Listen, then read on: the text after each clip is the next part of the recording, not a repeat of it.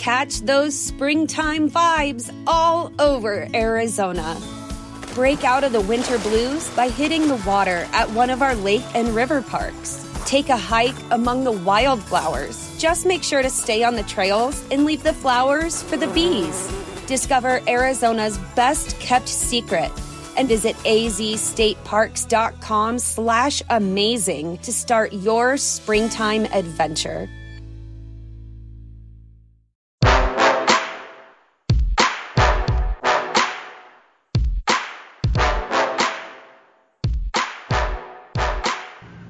Welcome to episode 16 of the Red Seat Podcast. I'm your host, Jake Devereaux, and today I'm joined by Ben Carsley, editor of VP Boston, and Xander Bogaerts enthusiast. Ben, how are you doing?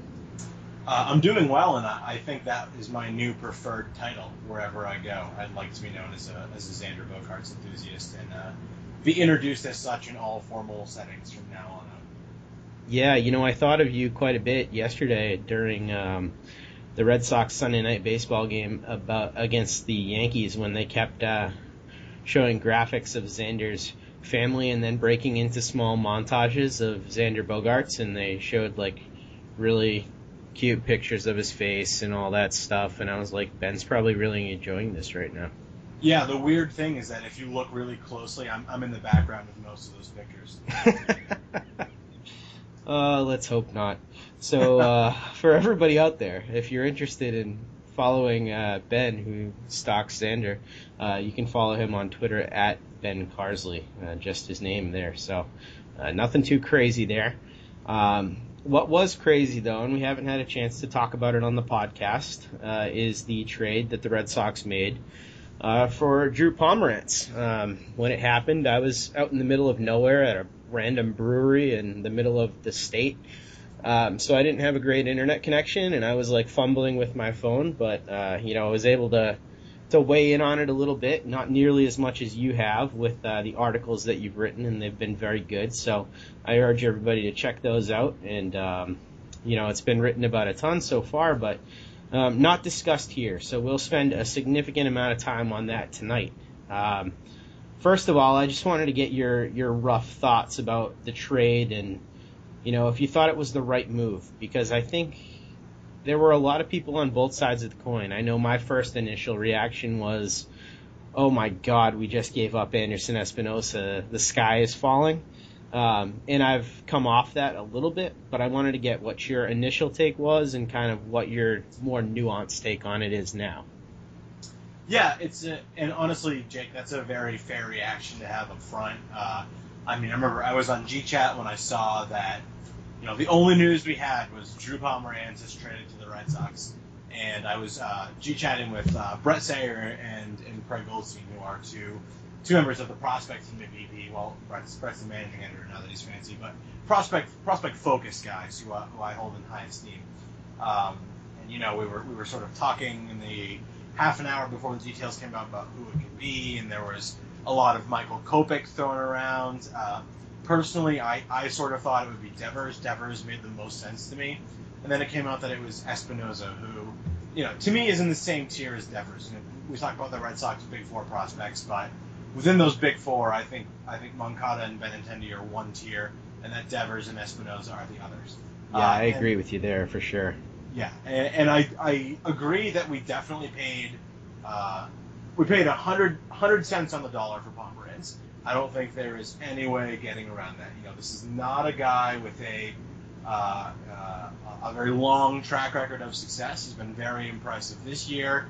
He was pretty good in Oakland last year. He had a period of success in 2014 when he was a Rocky, which is pretty impressive in its own right. But, this is not a sure thing. And I think when you think about dealing a prospect like Espinosa, you think you're going to get a Sonny Gray or a Jose Fernandez or a Chris Sale, a guy like that back. The reason I've come around on this trade is because those guys aren't available. The Marlins are in the thick of things. They have no reason to trade Jose Fernandez. Chris Sale is probably one of the best 3 or 4 starters in baseball. Even if the White Sox are rebuilding, they don't really have a reason to trade him, I forget who else Quintana. They don't even really have a reason to trade Quintana with his control. Exactly. He's so affordable. Sonny right. Gray is having a weird year, and the Athletics have no reason to sell low on him. So there isn't that pitcher that everybody else wants available. Steven Strasburg signed the big extension. He was supposed to be the big name on the free agent market this season, but A, the Nationals are too good to have traded him, and B, they signed him to an extension anyway. So there isn't this sort of affordable young ace on the market. He just does not exist. So for me, Pomeranz represented an acceptable middle ground between these sort of uber superstar aces who were going to acquire 2 or 3 of Boston's big 4, or guys like Rich Hill who are either good but really injury prone, or Jeremy Hellickson and some other guys like that who wouldn't cost a lot to acquire, but who are going to be very marginal upgrades. So it was certainly a steep cost to pay for Pomeranz, but at the same time, I think Pomeranz was the only guy, sort of in his sphere on the market.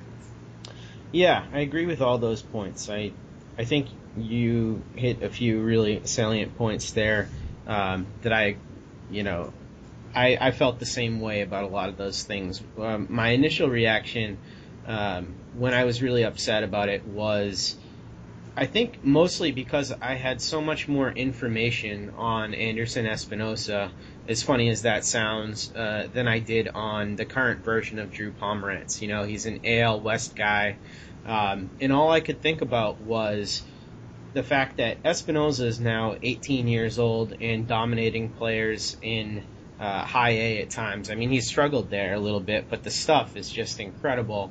And he's been doing that at an age when most kids would be going against high school competition. They'd be in the draft. Right. They would just be entering professional ball. Exactly. So we had that on one side of the coin, and then the other side of it was, since Pomeranz has been drafted all the way back in 2010 when he was a 5th overall pick, he had so many years when he was just struggling to figure it out, and I think that's probably when my prospect knowledge of other systems was at its peak during a lot of his struggles.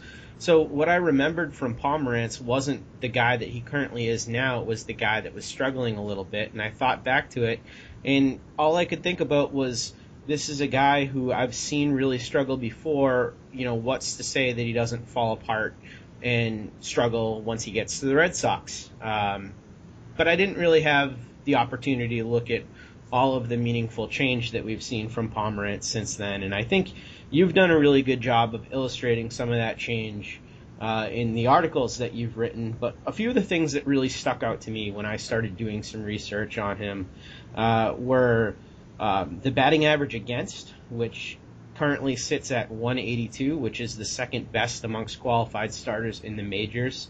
2 points ahead of Clayton Kershaw in that category. Some of the other guys that are directly behind him in that category, aside from Kershaw, are Max Scherzer, Steven Strasburg, Jake Arrieta, Madison Bumgarner, and Julio Teheran. That group is no joke. That it's very, very difficult to do that, and I think that proves that on some level there has been some real change with him. Yeah, so I think you brought up 2 really, really good points. The first of which, Espinosa is a much, much sexier and more fun guy to root for than Drew Pomeranz, right? When you think of Anderson Espinosa, you think of someone who could potentially headline a legit first division MLB starting rotation someday. Are the odds of him getting there, frankly, minuscule? Absolutely. He's in the low minors. He's a small pitcher. Guys like that, 95% of the time don't work out. But dear God, if he does work out, he could be the next Jose Fernandez. He could be the next guy that we're all clamoring to trade for. Pomeranz does not have that upside. He is a more mundane option to acquire, right? He's probably a middle of the rotation guy in the AL East. He has a little more upside than that. He also could fall back and be more of a number 4 starter in the AL East. So you traded away a lot of the sex appeal when you acquired Pomeranz, and I understand why you're not initially really favorable reaction to that type of move.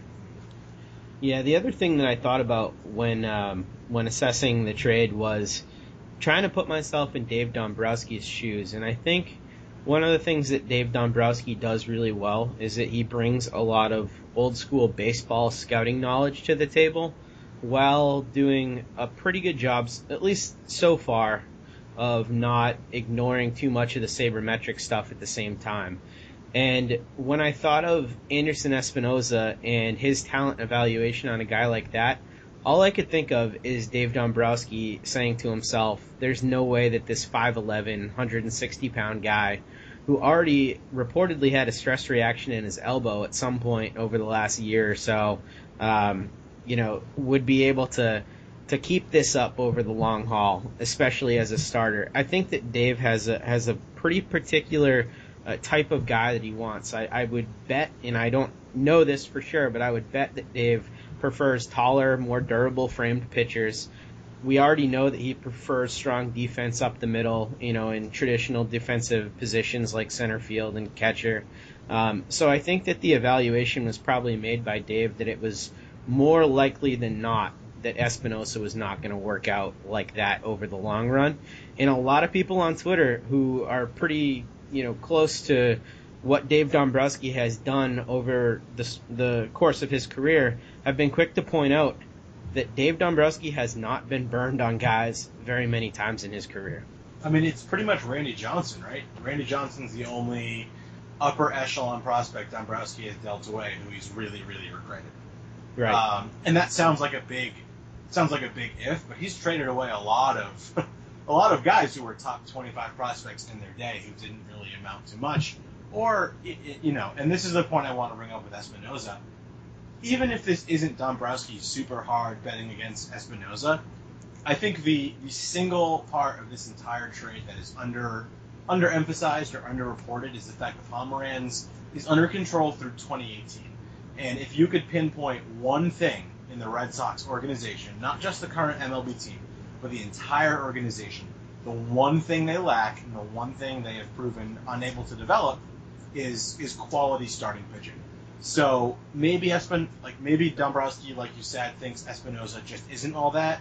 Maybe Dombrowski thinks Espinoza could be all that, but he just realizes that, you know what, I have the core of a team that can win in 2016, it can win in 2017, it can win in 2018, and 2018 is probably the very, very earliest you're going to see Espinoza in the majors, and he decided to take present value over future value, or really over the idea of future value.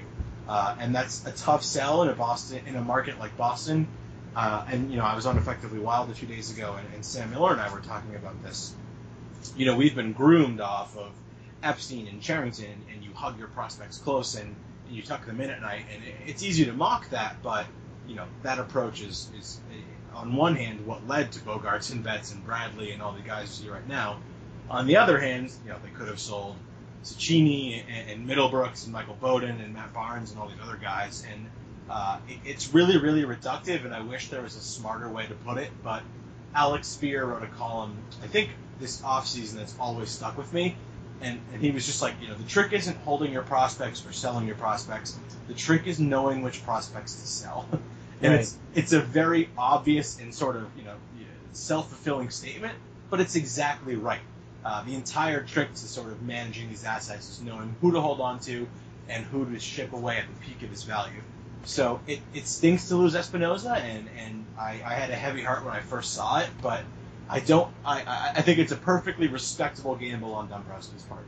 Yeah, I think you make a couple really good points. First of which is Dombrowski is probably the best in the business at making that evaluation, and he does it with some cold objectivity that some of us guys who did grow up in that Cherington Theo era are it sort of shakes us at our core when we see it happen, but it's probably the correct move. And then the other thing is that those years that you mentioned with Pomeranz, those are years that the young core of the Red Sox, Bradley, Betts, and Bogarts, are going to be cost-controlled too before any of them start to hit the market. So you're going to have the ability to spend a lot of money without spending a lot of money on the guys that are the core of your team too. So I think that's a huge point. And also the thing that kicks in here too is that with Brian Bannister now in charge of the development of the pitching, this really gives them another 2 years to try and figure out guys like Jason Groome, who just did recently sign, and we'll talk about that later, try to develop that next wave of guys and hopefully do so successfully, and it buys them a little bit of time in that regard too. So I wanted to get into a few of the changes that Pomeranz actually made that were interesting to me. I brought up the batting average against. I should also mention right now he's 18th in the league in strikeouts minus walk rate at 18%.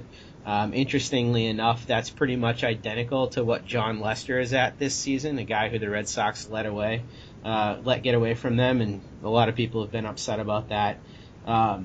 One of the things that I didn't like, though, when looking at his profile, and some of the things that I think make him a little bit risky as he heads to the AL East, the 10% walk rate that he has. And then the other thing was he's currently averaging the 6th highest amount of pitches per plate appearance of any starter in the league at 4.12.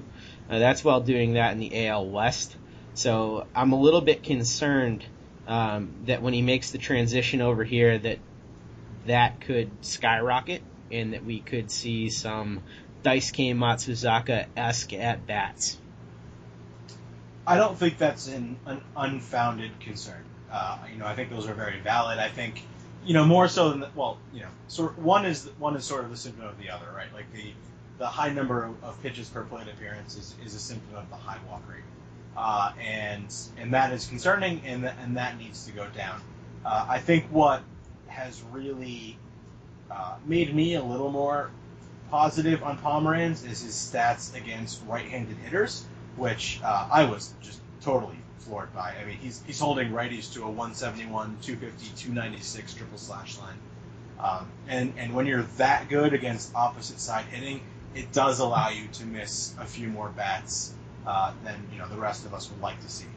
I don't think Pomeranz is a front of the rotation guy in the AL. I think he's a number 3 or 4. But I think that's what the Red Sox need, and I would have rather had a number 2. And I sort of wrote about that. I was a pretty heavy advocate of the Red Sox trading for Julio Teheran. Frankly, I still think they should. But if they're not going to do that, they at least need this sort of additional middle of the rotation stabilizer. Not totally unlike a Rick Porcello. I think Pomeranz is a higher ceiling than Rick Porcello. But, even if they just added another Rick Porcello to this rotation, that's going to go a long way, because the Red Sox have started Sean O'Sullivan and Roenis Elias and this version of Clay Buchholz and Joe Kelly. I mean, they're not starting quality major league pitchers or even decent guys with a little bit of upside. They are starting bottom of the barrel trash. And a guy like Pomeranz, even if he's closer to slightly above league average than all-star, it's acceptable. It's not what you want for Anderson Espinosa, but it's acceptable. Yeah, I think you're right. I think right now that's probably what he profiles as, is more of a 3 or a 4 starter in the AL East, which is really a helpful thing at this point. But I did read an article that I thought was really interesting from John Tomasi, where he was actually interviewing Brian Bannister about this acquisition, and he mentioned a few things that I thought were pretty interesting. One of which is that tall lefties do tend to peak pretty late. And a few of the things that people have pointed out about Pomeranz as being unsustainable, his 240 batting average on balls in play and his 80% strand rate, Bannister does attribute to the cutter that he does throw. He says that cutter guys typically are able to beat those numbers. And then he also talks about one of his best pitches, the power curveball. And the cutter and the curveball are pitches that he is throwing more this year than he has in the past, and 2 pitches that he's getting extremely high whiff rates on this season. That curveball is a really interesting pitch, though. It comes in at about 80 miles an hour from the left-hand side, and with a lot of downward plane because he is 6'6". It does seem like this guy, like Bannister says, could have some more in the tank and is really just starting to figure out how to pitch with this new pitch mix that he has. Yeah, and Evan Drellich posted a great interview with Pomeranz very, very shortly after the trade, and Pomeranz, he's asking Pomeranz what has made you successful, whereas you were not as successful earlier in this career. And he said that number one, he didn't have the feel for his curveball in Colorado, and he didn't really attribute that to anything. But given what we know about Coors Field, it's not shocking to hear that, right? Right. And second of all, he said the cutter. He said he found the cutter this year a little bit late last year, and that really that third pitch, you could probably argue it's the second best pitch behind the curveball. Right. That third pitch has really allowed him to dominate in a way that he was not able to before. And it's a small sample size. I'm not coming out here and saying that he's the next John Lester, but to me, it lends more reason to optimism than a guy who has just been doing the same thing that's getting better numbers now. This is a man who has actively changed his approach, has changed his repertoire, and we're seeing the benefits of that. So that's where I gain my sense of optimism that he can, at the very least, be a mid-rotation arm. Yep, and he is now throwing the same pitch mix as Clayton Kershaw for what it's worth. He is also a tall lefty, and they both have similarly awesome curveballs, which is not hyperbole there. They actually are very comparable curveballs at this point. So when you take into consideration the contracts, I think it's fair to say you'd rather have Drew Pomeranz. Yeah, exactly. It's you heard it here first. But what all this really amounts to, though, is that after being initially really disheartened by this, doing all of the research, and I have spared no detail, I really do feel a lot more comfortable with this trade and the gamble. So, for everybody out there that follows me on Twitter, I have come around, and I hope you will too. And I do hope it works out, because there's still certainly some real potential for it not to, but I think it's more likely than not that it will. And I think being against the trade is totally reasonable. I want people to accept that it's at least a reasonable risk. Even if it's not a risk you would have taken, this is not a crazy move by Dombrowski. I like it. So, one of the things I wanted to talk about was the article that you released yesterday on Julio Teheran and the fact that the Red Sox should still be going after him. I thought that was a really interesting article, and one of the reasons, I'm not sure if you did mention it in your article, but one of the reasons why I've been an advocate for them still going after Rich Hill has been this innings cap for Drew Pomeranz, and I know that they've talked about him not having any cap there, but he's already reached his career high of 102 for this season. Dombrowski thinks he can continue to go farther, as does Bannister, but I wonder if acquiring a second guy might allow them to, not only for all the reasons that you've said that they should trade for Teheran, which we'll talk about in a second, but also to cover them against that innings cap, too. I think that that's a point we should probably touch on before we do dive into Teheran. Do you think that's valid? I think so. There are a bunch of factors in play when you start talking about Teheran versus Hill, and obviously, I know you're not the biggest Teheran guy in the world, but I'm assuming on neutral ground you would prefer Teheran. For sure. I'm more interested in whether or not you are concerned about that innings limit first. So it's gonna be a roundabout way to answer this. I think the Red Sox just need more quality starting pitching, and that's the one thing they can't develop, right? They can develop pretty much everything else. Right. And they've proven an ability to do that. I think Teheran represents the one thing they cannot grow internally, which is a young, good, reliable starting pitcher. So when I suggested they still trade for Teheran, it really wasn't as much a hedge against Pomeranz as it was, this would be another good young pitcher who's not just for this year, but who's for the next several seasons in which I see the Red Sox being a highly competitive team. In terms of Rich Hill specifically, if he's not going to cost a lot, I'm all for it. Don't get me wrong, but A, I think he is going to cost a lot, and B, we cannot expect this man to stay on the mound. Right. That's been his problem his entire career. You cannot have any reasonable expectation that even if you do acquire Rich Hill, he's going to give you more than 10 starts. So if we're talking about sending a Michael Chavez or Luis Alexander Basabe or a Travis Lakins for Rich Hill, okay, I can swallow that. But if we're talking about anything more than that, I can't do it for what might be only a handful of good starts. Yeah, I totally agree with you on that point. If the cost is anything more than that, we have to stay away. And I laughed when I found out, as I'm sure you probably did as well, when the Oakland Athletics were reportedly asking the same price Anderson Espinosa as the Padres got for Drew Pomeranz for Rich Hill. I just thought that was kind of crazy, but may as well shoot for the moon there if you're them. I mean, I don't hate the idea of going after Tehran. So I read your article, and the first thing I thought was I could live with that package. And a lot of the things made sense. You pointed out that aside from John Lester, Clay Buchholz, and Justin Masterson, the Red Sox have been pretty miserable developing homegrown starting pitching over the last 10 years. And this is something that a lot of Red Sox writers have dove into over the last few weeks. And Tehran has been a lot better on the field than I think a lot of people give him credit for, myself included. And when I was doing research on Drew Pomeranz, he started to come up on a lot of those same lists. And one of the things that stood out to me was the fact that he also induced a whole lot of weak contact. So I wanted to talk about that and how you think he might play at Fenway with that ability to induce weak contact, even though he is a little bit more of a fly ball pitcher than a guy like Pomeranz. Yeah, so as I said in the article that I posted on Sunday, I think at the AL East, Tehran's probably more of a number 3, right? I don't think he's going to be uber dominant. You know, his home run and his fly ball tendencies certainly worry me a little bit, but he does miss some bats, like you said. He does have a tendency to earn some weak contact, and he can stay on the mound. And he's only 25, so I do still also think there's a little bit of upside left in him. So I think if you're looking at him as a savior, you're barking up the wrong tree.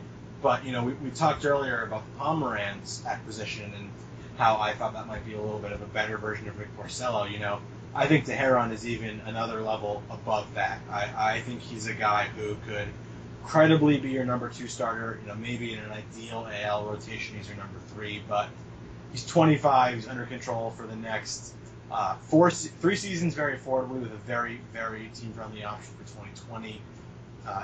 There's just not a ton of risk in acquiring him other than the pieces that you give up. And I think the package I suggested was Devereaux, Erod, Owens, and sort of the name of prospects that we just mentioned. Like Dubon. Right, Dubon. I'm sorry, Matt Collins. I'm not sorry because I hate you. Travis Lakins, Pat Light. I think I mentioned. You know, basically my argument was that if you can acquire Tehran without giving up Moncada or Benintendi, you should look long and hard at it. Yeah, and I thought about that package too when I read it, and I decided that I would certainly do that. I think that there's an argument to be made that the Red Sox, with the acquisition of Drew Pomeranz and with David Price, have also become a little bit lefty heavy, and I'm not sure you want to let a guy like Eduardo Rodriguez continue to develop as a power lefty in Fenway when you could potentially include him in a package to get a more finished right-hander like Julio Tehran. So when I thought about that package, I definitely was into it. It does make me have pause to think about trading any of the top 2 guys in Moncada or Benintendi for those guys. And you did touch on that too, saying that you're 100% sure you wouldn't trade for Moncada and 90% sure that you wouldn't trade Benintendi for him. I'm wondering if if you're standing by that. I would think pretty long and hard about it if it was based around Benintendi. I guess, you know, the reason I said that is if the Braves were willing to accept Benintendi straight up for Tehran, I think I might do that. If that's really all they wanted, you know, I think Tehran fits more of a need. I think Benintendi is going to be a very solid, everyday starting outfielder in this league. I'm not sure I'm really sold on him as a star, at which point I sort of see it as trading one good player for another. If they ask for Benintendi and anything else, absolutely. I think so that's the only reason. Yeah, go ahead. Yeah, I just think if I'm going to throw a comp on Benintendi right now, My gut says that Benintendi is going to be Alex Gordon in his prime. I think that's pretty much what we've got here. Yeah, I don't think the Gordon comp is terrible. I think of Benintendi as a little more of an average and speed guy than Gordon was. Gordon did have a little bit more power than I think I see Benintendi having, at least early in his career. But in terms of like a plus defensive profile in left field, with a pretty good bat and a great OBP, I totally get you on that front. I just think that, now that we have Bogarts and Betts, the tendency is to compare everybody to them, and I really only think Moncada is that type of player. I love Benintendi, and like I said, if the Braves wanted Benintendi plus a really significant piece for Teheran, I'm more than happy holding what we have and hoping Eduardo Rodriguez can turn it around. But if it was really just Teheran for Benintendi, I think I would pull the trigger on that. Yeah, certainly worth discussion, especially considering the inability to develop those guys internally so far. So I wanted to move on here a little bit and talk about whether or not you think that the Red Sox are going to be done trading for the remainder of this 2-week period before the deadline. Dave Dombrowski has been pretty upfront, typically, with when he says the Red Sox are done, and he has said that they are probably done making big moves. But there are a few guys out there that they could still look at. You mentioned Teheran, Rich Hill, we already talked about a little bit. But a few other guys that I think could become available are the two relievers from the New York Yankees. They really should become sellers. I kind of always doubt that the Yankees actually will because they never do. And then the Red Sox are also reportedly looking into some of the top relievers from the Milwaukee Brewers, Jeremy Jeffress, Will Smith, Tyler Thornburg. Dave Cameron wrote about Thornburg today because the pen has looked a little bit shaky lately with Taz going down and then Koji, just being like 200 years old and that splitter not splitting sometimes. So I wanted to get your take on whether or not there's any real need in your mind for them to continue trading, and whether or not you think that any of those guys are realistic targets. The Yankees are an interesting one because they are in division. Right. It's a really, really good question. I guess I'll answer it first in terms of what I think they need. As much as I advocate for a Teheran trade, I like Eduardo Rodriguez, and I don't think it's insane to bank on him being your fifth starter for the rest of the season, right? Like, he has upside. He was certainly at least a capable fifth starter last year. He's still young, so I think another starter is the thing they're least likely to trade for. Once you get into the bullpen, another really good late inning arm would be great, but at the same time, that's already a unit they've invested very, very heavily in. They traded for Craig Kimbrell. They traded for Carson Smith. They traded for Brad Siegler. Koji Uehara he's not unaffordable by reliever standards, but he's not cheap. Tazawa's in his last year before free agency. This is already a unit they've invested very heavily in. So if for some reason you can get, I think Will Smith and Tyler Thornburg are probably the most realistic targets you mentioned. I especially like Will Smith because I think he's 90% of one of the Yankees guys at maybe 70% of the cost. I've always been a Tyler Thornburg fan, and if Craig and Brett are listening to this, they'll make fun of me. But either of those two arms are great. I'm not sure I'd pay a premium for one of the Yankee arms. It would be tough to trade in the division. Chapman, I have a tough time stomaching personally. Obviously, he'd be a good fit. Miller, there's been a lot about the Yankees trading Miller, but they really don't need to. He's under control for 2 more years, and it's not 100% the Yankees can't compete next year, Right. They are, as flawed as they are, they're still only, 6 games out right now, so they have some money coming off the books. If they make a few decent trades or a good signing, they could be at least in the thick of things again next year. So of all the names you've mentioned, I think Thornburg or Smith would make the most sense, but both of those guys are high leverage arms who are under control for the next, at least 3 or 4 seasons, so they're going to probably cost you a top 10 prospect as well. Yeah, I think you're probably right about that. I think the prospect would probably come off more of the back end of the top 10 if it was to be Smith or Thornburg or one of those guys, and I think I'd probably be okay with that price, given the Red Sox current need and the fact that their prospect depth is still pretty exceptional right now. But I thought that the Yankees guys were really interesting because of the reason that you just said. The Yankees really don't have to sell Andrew Miller, but they probably should, considering their system is good, but it isn't as elite as it could be. And this kind of brought me to a whole nother train of thought, because I also heard earlier in the week that the Rays, when asked if any of their pitchers were going to become available, they also said that they would prefer not to trade any of their pitchers in the division when asked if the Red Sox were in on any of their guys. So I'm wondering if this trading in the division thing is still as big a deal as it's made out to be. And it kind of seems like it is, and it makes sense that it is. But we did see it happen with Eduardo, and I wonder kind of how Baltimore feels about that whole thing. And it hasn't really bit them so far, but for a half season of Andrew Miller, the Red Sox are going to have Eduardo for probably the next 4 or 5 seasons. Yeah, it's really, really tough to answer, because I don't know how to quantify how big of a deal it's made.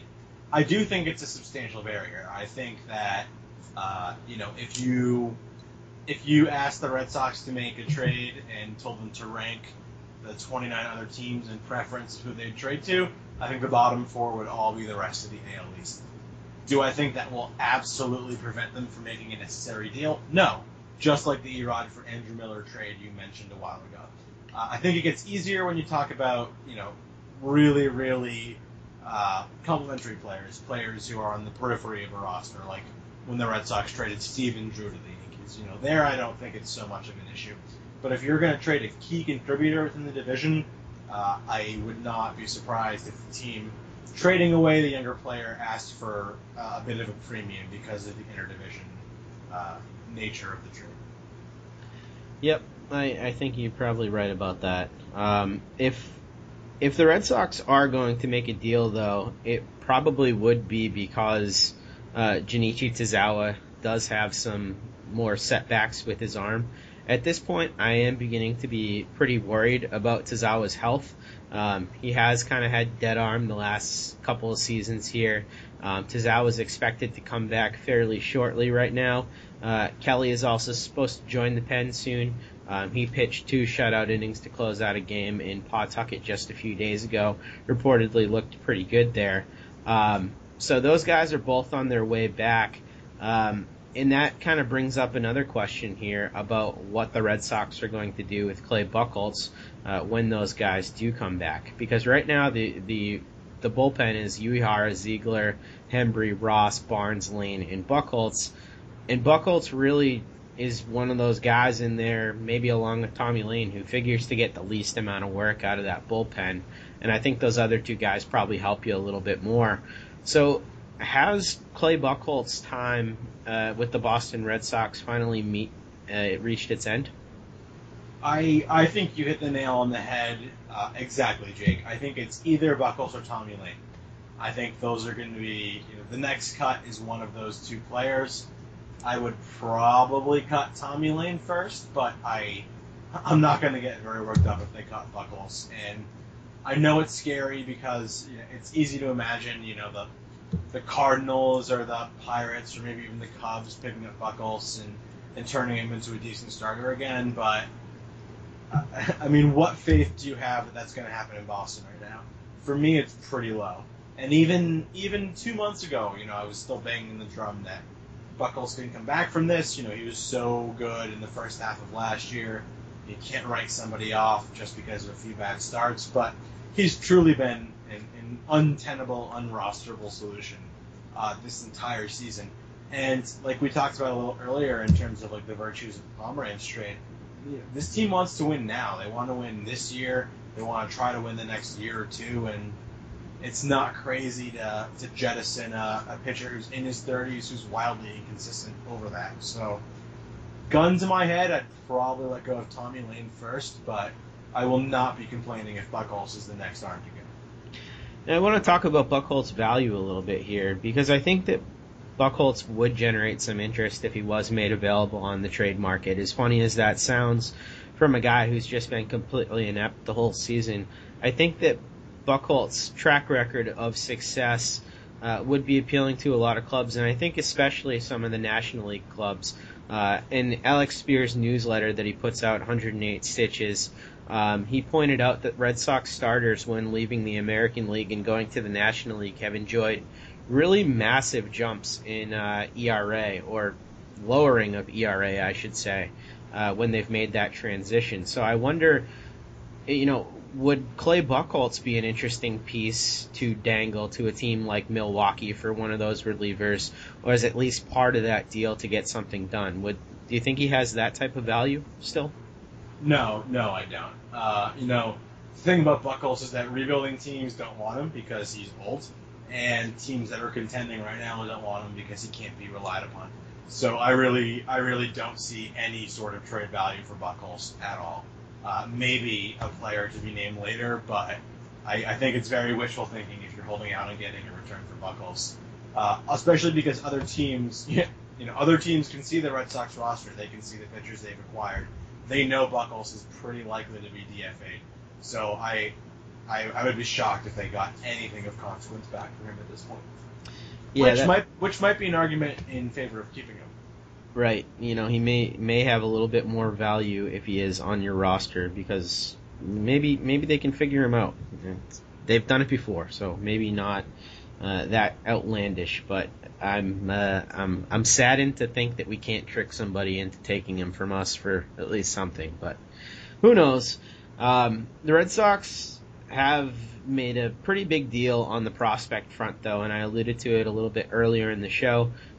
Basically the same day, I believe, as the Espinosa trade, the Red Sox announced the signing of Jason Groome, who slots right into that number 4 prospect spot for me, right behind the big 3 there, and really softens the blow for Espinosa leaving. The other thing that I thought about when he signed is that this is really the first super talented minor league guy that has been signed under Dombrowski and will be wholly developed under the Bannister leadership, which I thought was kind of interesting too. So I wanted to get your take on that signing, what that means for the system, and whether you think that this is really the start of a new sort of wave of pitchers for the Red Sox. Well, I think that I don't think it's a coincidence that Espinosa was traded the same day that Groome was signed. I think the fact that knowing that they got another, I don't think he's quite as good as Espinosa, but a prospect at least in that same caliber was added to the system is what allowed them to make that trade. The second part of the question is a lot harder to answer because, we alluded to this before, and I talked about it a lot in my articles this week and on Effectively Wild. The Red Sox have a systematic failure in terms of developing starting pitching. So I don't know if Dombrowski has fixed that already. I don't have enough knowledge to know who he has replaced in terms of minor league pitching coaches and guys who are advising pitchers as they come up through the ranks. So I don't know. I'm not as worried about the raw talent because the Red Sox have acquired pitchers with raw talent, right? Trey Ball was the number 7 overall pick. Matt Barnes was a first-rounder. Anthony Ronaldo was a supplemental first-rounder. Right. If you want to go back further than that, Michael Bowden was a first-rounder. Alan Webster was a highly regarded prospect when they acquired him. It's not that they haven't had the raw material; it's the inability to develop. So, hopefully, in bringing along Groome with Michael Kopech still in the low minors, Dombrowski has identified this organizational weakness and is taking steps to remedy it. If the inability to develop moves along, unless Groome truly is someone like the next Lester, the next front of the rotation guy, I'm not sure how optimistic we can be that he will ever sort of live up to his upside either. Yeah, I think that's fair. Until the Red Sox are able to actually make the change and start bringing a few of these guys along successfully, we're not going to believe that it can happen until it actually does. So that's pretty fair. I think we should probably mention, though, when talking about Michael Kopech, how ridiculous it is that he threw a pitch 105 miles an hour that was verified on multiple radar guns at the stadium. I mean, that's crazy. The hardest pitch ever recorded is 105.1 by Aroldis Chapman, and for all we know, he could have reached that. I'm still betting on the guns being hot, but even if they're hot, it means he threw 103. So it's wildly impressive. Yeah, it's just stupid that somebody can throw a ball that hard. Really interesting. In really minor league news, Sean Coyle was claimed off waivers by the Angels today. No real loss for the Red Sox system there. I did get to see Sean Coyle in person up in Portland a few weeks ago, and I think I turned to my wife during the game and said, this guy used to be something, and he just made a completely garbage throw from third base over to first. So that guy's really fallen apart completely. I remember when we actually thought he might be something. Yeah, and for the Angels, it's certainly a worthy grab, right? Like, they have far and away the worst farm system in baseball. Coyle is an upper minors guy. You hope he turns it around. He has the bat speed. He has a ton of pop for a little guy. But the approach and the injuries are really what did him in addition to the fact that, as you alluded to, he's either a second baseman, favorably, or maybe even a DH. He really can't play anywhere else. So you wish him all the best, but it says a good thing about your farm system when you can release a guy like Sean Coyle, who wouldn't have been in your top 20 or 30 prospects, and the Angels are probably snapping him up as a new top 10 guy. Probably even top 5. That system's miserable. It's pretty bad. One of the things that really struck me about Coyle, though, was that arm, man. That thing is not meant for the hot corner. So, really interesting there that guy got picked up, but maybe he'll do something. Moncada and Benintendi, had to touch on those guys. They continue to thrive down in Portland. But one of the interesting things that was recently said by Mike Hazen was that they have no immediate plans to move Moncada's position. I think when we talked about this last time, I thought that maybe August would be a good time for them to start planning for the future, and this is sort of the time when guys reach the high minors and start having success that you plan, not only for position but for team need positionally. So I guess with the success that he's having, I'm a little surprised that they haven't started transitioning him over to third base, especially with Coyle, who was playing there before, now jettisoned from the team. Yeah, I think and hope it's imminent. I think, like you said, late this season, August, September makes really only August for minor leaguers. Makes perfect sense as to when they should try to start transitioning him. The thing you have to remember about Moncada is this is still a player who's gone through a tremendous amount of change in the last 2 years. New country, new league. He wasn't exclusively a second baseman. He was in Cuba. He's sort of already had to fully commit to second base. So I get it. I don't think there is any scenario in which Moncada contributes to the MLB roster this season. So they're not that worried about it yet. Wouldn't it all be surprised to see him start getting a few balls at third base very, very late this season, or open up next season starting to get them at third base? Because that truly would be his best fit, unless you want to start talking about him at right field or in left field. But I would certainly give him a shot at third base first. He certainly has the arm strength for it. However, his hands and his reactions at second base have received more mixed reviews. So it's not a foregone conclusion that he'll be a solid defensive third baseman. But I agree with you in that it's definitely something the Red Sox need to try, and I imagine they'll try it sooner than later. Yeah, my feeling with Moncada at second base has been that I just don't think he has to expel all that much effort to play the position. So I think that if he was to put a lot of effort in defensively at third base, I could easily see him having the ability to be a plus defender at third base, and he certainly has the physicality to get the ball over. He's no Sean Coyle. No, arm strength is never going to be the problem. It's going to be footwork. It's going to be reaction time. It's going to be glove work. The man is a freakish natural athlete. So raw tools are never going to be the issue. But third base is sort of an undoubtedly hard position to play. So we'll have to see how that goes out. Yep, and my favorite position in baseball. So here we Agreed. Very much same. Upcoming schedule for the Red Sox, another 2-game teaser with the Giants this time. That happens at Fenway. I wish these series with the Giants would be longer because the last one was pretty amazing. We get Porcello versus Peavy and Pomeranz versus Kane. First look at Pomeranz there, so that'll be really interesting, and everybody in Red Sox Nation should probably turn in for that one. And then we get the lowly Twins at Fenway Park, which, with Wright versus Duffy, Erod versus Gibson, Price versus Nolasco, and Porcello versus Malone, in all rights with that offense behind them, probably should be a sweep, but, you can never bank on something like that. Yeah, it's baseball, so it probably won't be a sweep, but it's completely reasonable to look at the schedule and think the Red Sox should go 4-2. Right, they take 1 out of 2 from the Giants and 3 out of 4 from the Twins. Yeah, that sounds about right. Porcello versus Peavy. At this point in Peavy's career, Porcello should be favored. Pomeranz versus Kane. I mean, it's Pomeranz's first start in the AL, but it's against an NL team. right. Matt Cane's pretty goddamn bad. So Yeah, he's a corpse out there. It's just amazing. I've never seen a guy turn as quickly after getting a contract as Matt Kane. and it's so disappointing because he was so much fun.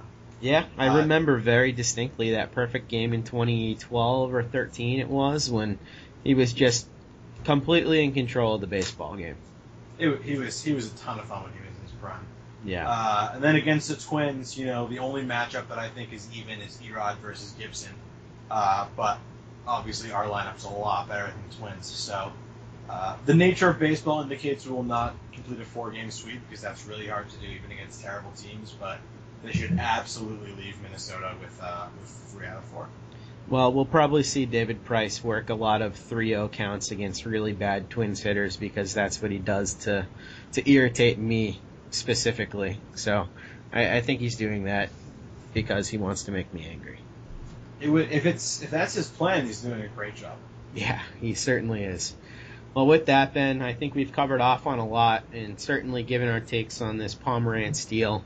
For everybody out there, thanks for listening to the show. If you want to rate and review us, you can do so on iTunes. You can also subscribe to us on iTunes and on Stitcher. And you can follow me on Twitter at DevJake and Ben on Twitter at Ben Carsley. So with that, Ben, thanks so much for joining us, and we'll be with you guys next week for episode 17.